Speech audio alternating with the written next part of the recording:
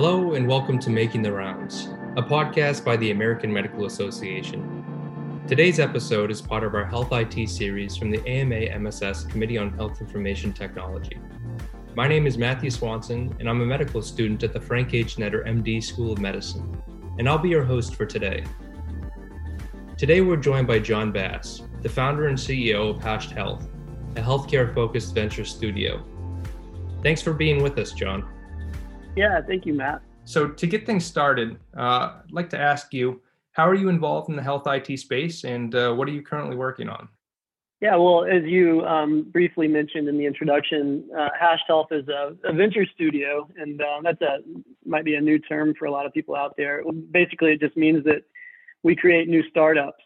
So we build new companies, oftentimes in collaboration with other entrepreneurs or other companies that we partner with to commercialize new technical solutions. And in order to do that, we use a kind of a proven process of kind of coming up with a hypothesis for a problem and then validating the technical and non-technical kind of aspects of that solution over a period of kind of iterative and intentional kind of period of steps. And by the time we spin up a new company, by the time we spin something out of the studio, we've really validated that we've found product market fit. So by the time we stand up a new company, we've got customers, we've got a validated business model, we've got a validated product that we've built with our development team, we've got interested seed stage investors, and we have a commercial partner and a commercialization team, a co-founder, who is backable and investable and an excited expert in order to take that solution to market and scale it up in the industry. So in a lot of ways, the venture studio model allows us to bring resources to the beginning of the startup process and de-risk the process of starting new companies. This is my third startup to be a part of, and in the past, I and others entrepreneurs have kind of started a new company, and then we kind of go figure out everything, after we've already raised money and started a company. And so our goal is to kind of de-risk all of that and to kind of find product market fit before we start a new company. And that's a model that is really, really working well and has some good proof points around it. Hashed Health focuses on collaboration. We focus on using blockchain and distributed ledger technologies to bring together networks that are able to trust each other and drive transparency and incentive alignment across those networks to solve shared business problems. So there's a lot of big problems out there in the world that traditionally healthcare enterprises have tried to solve on their own, and we've not been successful in doing that. And so what this technology framework allows us to do is really bring together these networks or these ecosystems around shared problems and kind of try to solve those problems as an industry rather than as individual organizations. So I'll give you a couple examples, include like credentialing, like creating more efficient and resilient supply chains, value-based contracting and value-based payments, and improving how providers offer products and services to consumers in more of a kind of a direct and transparent and rational and value-focused way. So those are, a lot of these things look like data markets or asset exchanges where we're using a blockchain to track the transfer of ownership around digital assets being passed amongst a community of enterprises. So happy to talk about that some more, but that's generally what Hashed Health is working on. Yeah, well, thanks for just introducing it from that level to begin with. To talk a little bit more. I mean, I'm sure that I don't speak for just myself, a few others in the audience, but I had never heard about a venture studio either. So, to tackle some of these problems, I imagine that you've thought about the impact of your work quite a bit. Could you help explain to the audience what some of the impact of your work is in answering these questions, and then also any challenges that you've experienced along the way? Yeah.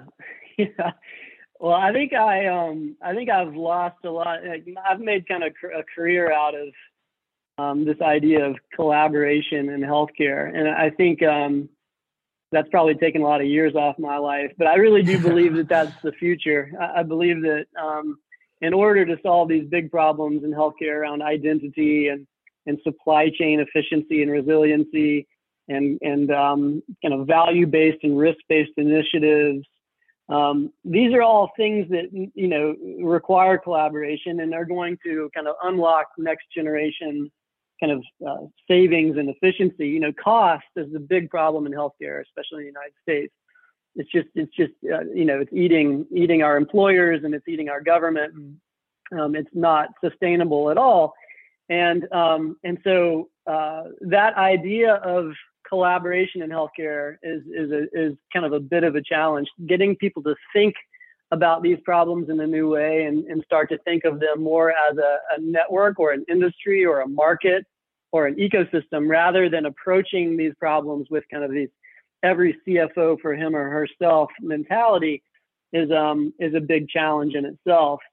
You know, you mentioned the venture studio model is a new way of starting and funding companies.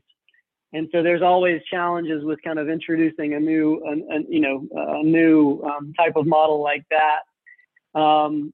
It takes, you know, convincing people that it works and demonstrating through results that, you know, that it's working. And so that has challenges. You know, the technology that we use is new and is maturing, and it carries some baggage with it. You know, a lot of times when you go and have a conversation about blockchain with a payer or a health system or anyone, they bring their own kind of beliefs and baggage to that conversation. And, you know, they might want to talk about Bitcoin or cryptocurrencies, or, you know, they might have certain things in mind when you mention blockchain. So we typically don't even talk about blockchain with our customers, but when they do want to talk about it, you know, that can be a challenge. It's kind of like getting them to overcome their fear of doing kind of new technical models.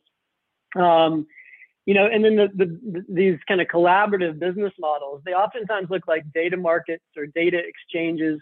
And sometimes, you know, the introduction of a new and innovative business model itself is a challenge. So, you know, I think it's taken us a while to get to where we are at Hash. We've been doing it for about almost 5 years now. And the reason is we're innovating from almost every possible perspective. We're innovating as a company, bringing these new technologies to market. The technology itself is pretty new. The business models are new, and the idea of change management across the enterprise networks and getting people to think more collaboratively and focused on shared value rather than traditional kind of approaches to these things. All of that is really hard, and it's taking a while. But the good news is that, you know, once you kind of build this network and demonstrate its value, like we've done with credentialing as an example, it really opens people's eyes and becomes very, very attractive to the industry. So this is really hard work. But, you know, for a lot of different reasons, we're really seeing a lot of tailwinds going into this summer and kind of the second half of this year. I think we've kind of crossed the chasm in a lot of ways. Yeah, well, it's great to hear. You know, and thanks for taking on some of these challenges head first, because, you know, again, I'm sure I speak for everyone where I say I can't wait for our next generation and a more efficient health system for when I'm a practicing physician one of these days, or seeking healthcare one of these days. You know, an interesting question that's particularly relevant right now is, how has COVID impacted your work this past year? Yeah, well, I think we've never had so many, you know, as a studio, we've always kind of been working on a lot of different projects with a lot of different partners and other organizations. You know, in the early days, it was a lot of insurance companies and pharma companies. And more often these days, our customers are health systems, other technology companies, and kind of who are building these networks around shared problems. And COVID has created an environment that's really accelerated a lot of the trends that were kind of out there previously. and it's kind of just compressed kind of what was going to happen over a 5 to 10 year period into a couple of years.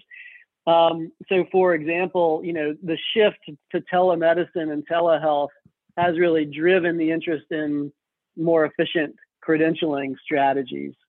And what the blockchain technology and the distributed ledger technologies we use to solve that problem enable you to do is trust the data from another organization. And so there's people out there who are curating these primary source verified credentialing artifacts around physicians, and it takes 4 to 6 months to do that. And and meanwhile, physicians are kind of very, very frustrated. They're not able to treat patients or be paid to treat patients, and it's a ridiculous manual, repetitive process that every organization does on top of every other organization. Everyone's duplicating everyone else's work. The average physician is a member of like 5 different health systems and 6 different health plans. I can't remember the exact numbers, and it's all because each organization has to redo the work of everyone else and then do it again every 2 years. And so COVID made that, what was a hair on fire problem just totally unbearable, because it was getting in the way of access. It was getting in the way of physicians doing their work, and when we really needed you to do your work. And so that's an example of, that was a problem before COVID. COVID just really accelerated the need for us to address that issue. And we happen to be working on this credentialing and provider directory solution for the last couple of years. And it really just allowed us to move a lot faster. COVID's also highlighted supply chain efficiency and resiliency. That's not new either. But no one's wanted to invest in supply chain over the last 25 years, really. And it's taken the crisis to really say, oh, wow, it's really important that we have efficient, resilient supply chains that can make sure that we get the right product to the right people at the right time. And so that's another area where our technology, supply chains are a team sport.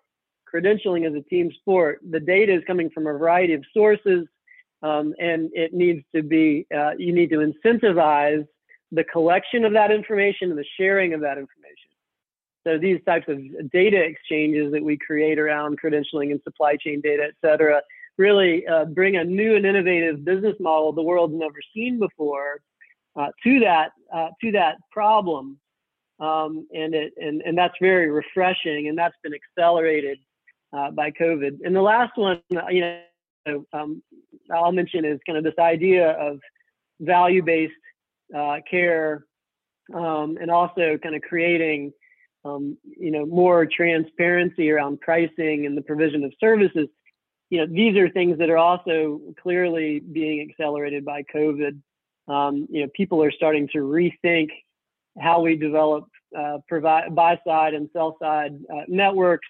This idea of kind of creating virtual high-performance networks is a really big deal right now.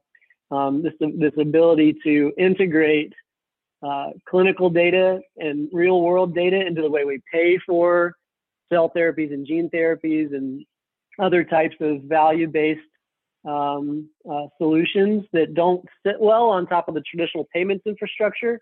It's just focused on claims and transactions. All of these things are really being accelerated by COVID, and these are the kind of ideal use cases for blockchain technology, which basically creates a shared source of truth for multiple parties to kind of depend on, and then you can write software on top of that to solve some really interesting problems. So everything we do is focused on networks and markets and these types of shared sources of truth and solving shared problems. And so all of that is all of the problems and challenges with COVID have really increased our appetite to create new infrastructure that truly solves and gets at the heart of some of those problems. Yeah. So to go off of this, the speed that COVID demanded in innovation in the healthcare space, I could I can only imagine what it's going to look like in 10 to 15 years when I'm a physician and a lot of the members of our audience are a physician. What do you project healthcare delivery and what the health system is going to look like then, or what problems we're going to be tackling then? Well, I think you'll, a lot of these concepts are still pretty new, but I think, what I see is that what I believe in is that, the job that you do, the important job that physicians do, I think will have to become and will become a lot a lot less administratively burdensome for you, the practitioners.